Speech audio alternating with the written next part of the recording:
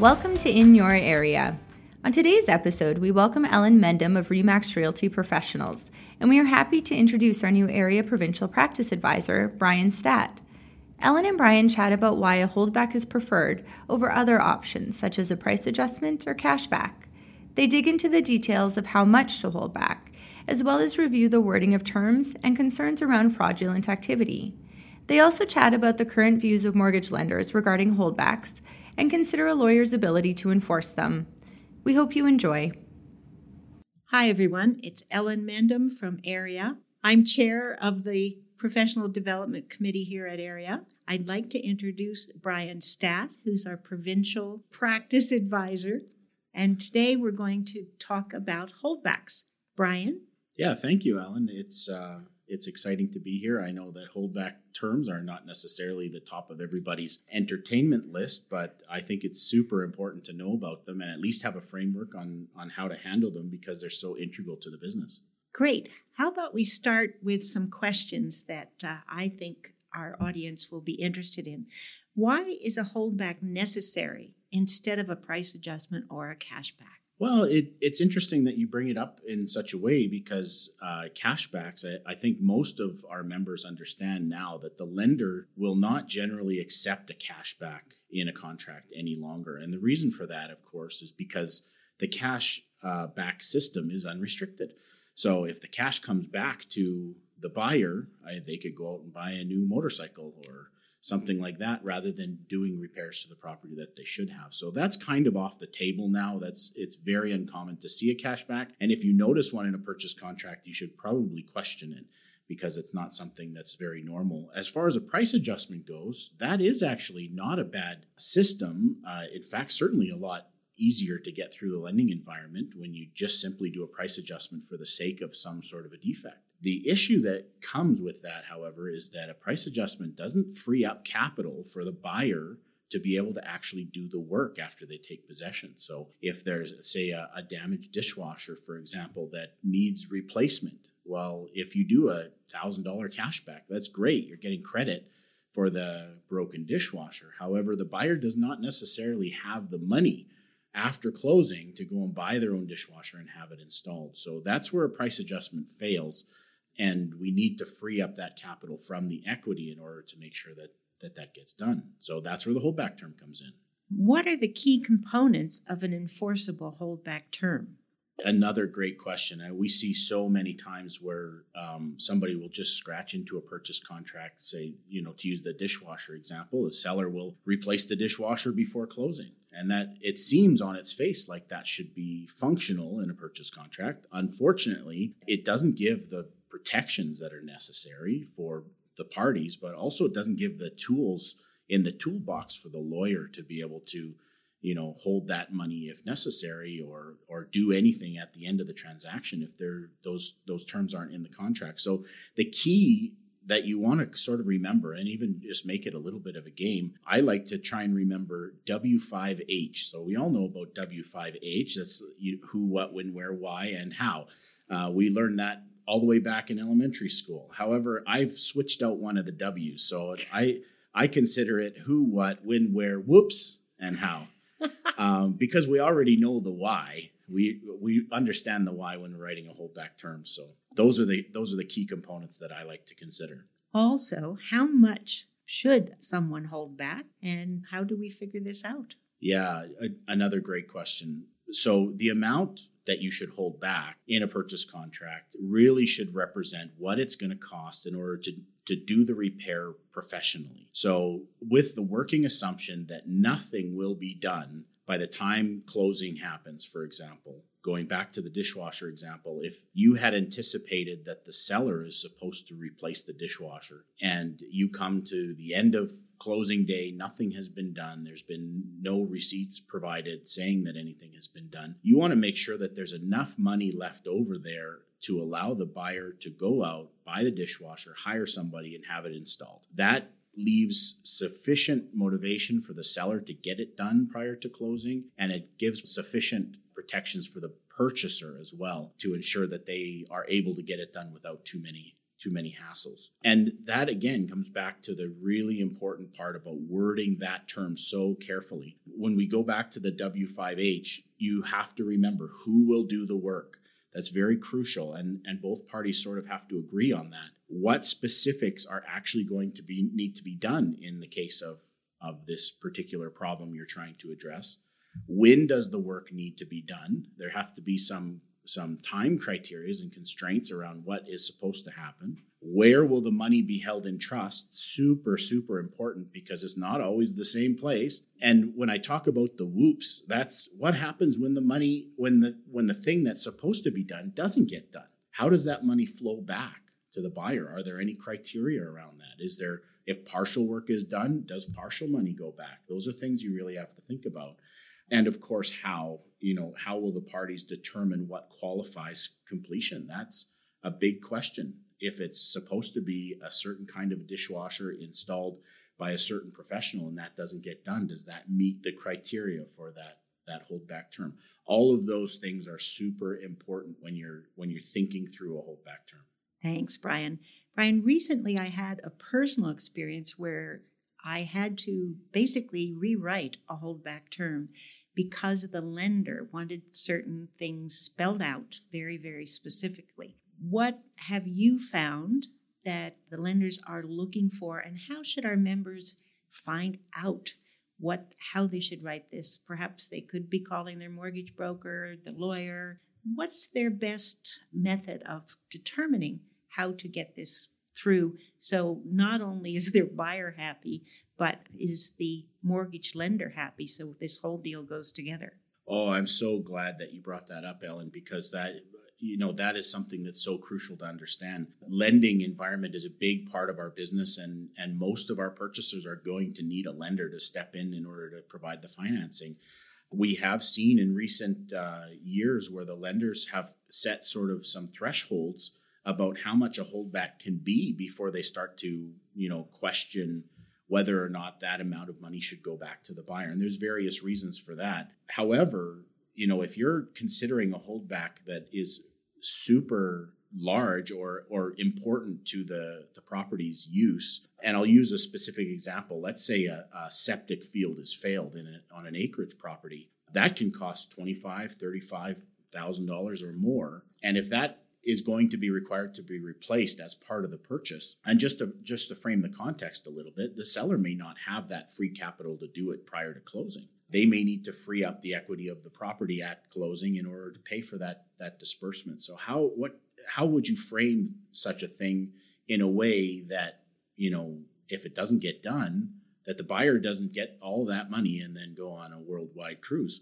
That's the kind of thing that keeps lenders awake at night. Essentially, the lender's idea of real estate lending is to lend on real property. So they don't lend on other things. So what the lender wants to know in those types of situations is that the property that they're lending on is serviceable. And once they know that property is going to be serviceable, once the defect is remedied, they want to know that service provider is going to be paid. So oftentimes, and like you had mentioned, oftentimes you may want to check with the mortgage broker or the mortgage lender, or even, potentially run the wording by your broker or a lawyer to just discuss how you would have that wording where the money would flow back to the service provider. And I'll just give you a quick example. In our scenario for the septic field replacement, you may have to go out and with your buyer get a written quote from a qualified service provider for replacing that septic field. Once that written quote is provided, you could check with the lender, make sure that they're okay with that whole situation where it's going to be replaced by way of holdback. And then you may have to word in that holdback term where the amount of money to cover that replacement of the septic field will be either paid out directly upon completion to the third-party provider, or you can also have it paid into a buyer's lawyer's trust account, who will then undertake to disperse those funds once the work has been completed. That provides sufficient protection for the lender, and they will generally allow that type of a holdback to go through. So it's a solution to a problem that a lot of buyers may just, cup their face in their hands and walk away and trying to find another property. And that's where you as a professional can step in and say, I think I've got a solution for this. Yep. In my personal experience, the lender wanted us to specifically have the buyer's lawyer hold back that money, but we also had to send in the written quotes, and the funds had to go from the buyer's lawyer to the contractor who was doing the work. And again, the seller also had to agree to use that contractor. Right. So I think our members should be aware when they're writing this up, it's really quite complicated. You have to get every party to agree to the holdback and to who's doing the work and get the quote. So in my case, we had to extend, I think, 3 times to get this together. So be aware out there that it's going to make writing your conditions a little more complicated, but guess what? You can do it.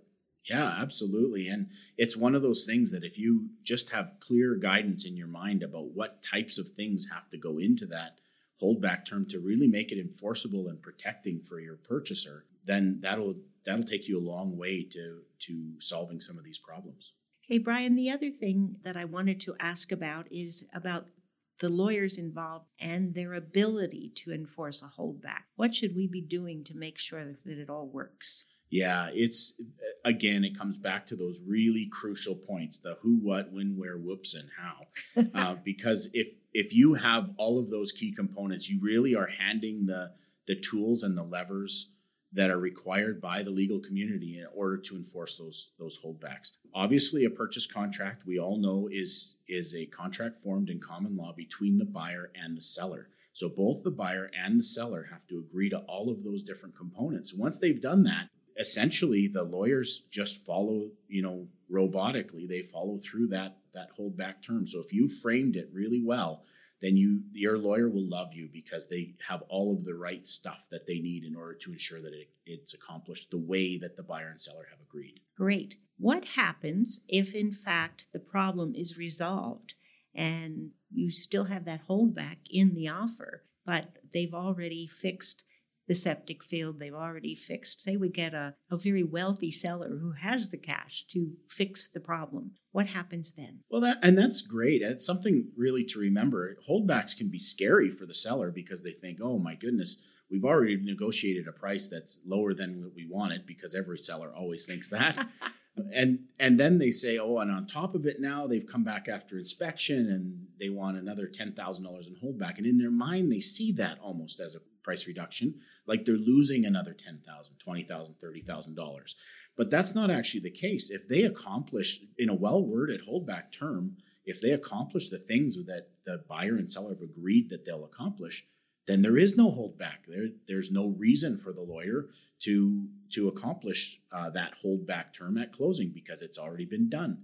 So that money does not have to be held back and then redispersed. It just is never held back in the first place if they've already done the things they're supposed to. So if they're acting well, then all parties will be happy, and the seller does not have to have any money held out of the proceeds. So as either one of the agents working on such a transaction finds out that, the holdback issue is no longer pertinent, their best method of letting the lawyers know this would be perhaps to get receipts, etc. How would they handle that? Yeah, oftentimes, if you're looking at repairs or replacements, things like that, receipts are a good way to accomplish that. Now, not everything is always done by professionals. Sometimes there's a laundry list of sort of odds and sods that need to be accomplished from the home inspection that the seller has agreed to do. They're quite handy, and the buyer has agreed that would be fine. Sometimes there is no receipt. Sometimes it's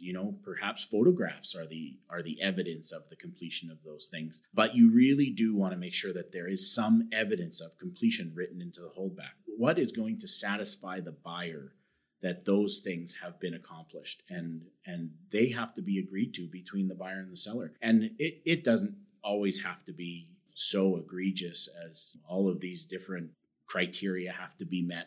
Sometimes it's quite simple as, the seller will provide photographs that the lighting in the kitchen works, or whatever the case may be. And that oftentimes will solve a lot of the problems if you're just thinking through those things. What is the evidence? Because if there is no evidence, if you don't agree to what the evidence is, sometimes what the buyer thought was going to suffice at the time when they were making that agreement, by the time they get to closing, they might not think it's enough anymore. So being really clear between the parties and transparent in the terminology is very helpful. And again, your broker can help you out with that. A lot of the time they'll walk you through. They've got a lot of experience in that type of thing. Super. Anything else that you think we should be aware of? Just maybe one small thing. It's not really a small thing. It really comes down to the idea that if you're writing a holdback term into a contract, you want to obviously make sure both buyer and seller agree to everything, because otherwise it wouldn't be legally binding. But you want to make sure that they're acting in good faith. There has been I want to say maybe a groundswell of lenders who are saying we think that holdbacks can become a fraudulent venue for moving money through a transaction. Now that causes us problems on a number of different issues. Number one, FINTRAC, the financial money laundering and terrorist financing situation in Canada, would be very interested to know if money was moving through a transaction and was not moving properly. But secondly, you should know as a real estate professional that if you're doing anything that would constitute mortgage fraud, doing something outside of a properly worded and transparent holdback term, then mortgage fraud not only voids your real estate insurance exchange policy, so you wouldn't be protected in that case, but you also open yourself up to criminal prosecution. So these are the types of things that you should really be aware of when you're working through a holdback term. You want to make sure that the parties are acting in good faith. They are really wanting to accomplish the things that they're discussing, and they want to get through to the end, to the final situation of a good, clean closing. Everything's accomplished and everybody's happy. That's ultimately what we all want as professionals. And to any bad actors out there who are considering using a creative holdback term in order to move money through a transaction, I would warn you against such a thing. It will catch up with you. You don't want to do that. So. Great. Thanks, Brian. For our members' use, will you be putting some of this material on the area website so that they can, perhaps we could add some holdback terms with some more information as you've disclosed today? Yeah, actually, I'm proud to say that here at Area, we're working on a practice blog. We're calling it Practically Speaking, and there's going to be a number of different articles similar to this that'll be posted on a regular basis, probably weekly, that will just be enough to get you through the day and help you, increase your practice skill, learn things that you might not have learned before, think about things you might not have thought of before. And that's something that will be coming to the Area website shortly. It's albertarealtor.ca, and you'll also see it on different social media venues. But further to your point, Ellen, this specific thing I will be writing an article on and publishing on holdback terms, just so you actually have a little bit more specific verbiage around how to really put that W5H to work for you. Who, what, when, where, whoops, and how. I love the whoops. Thank you very much, Brian. You're welcome. And thank you for your time, Ellen. Appreciate that. Thank you to Ellen and Brian. We look forward to seeing you the next time we are in your area.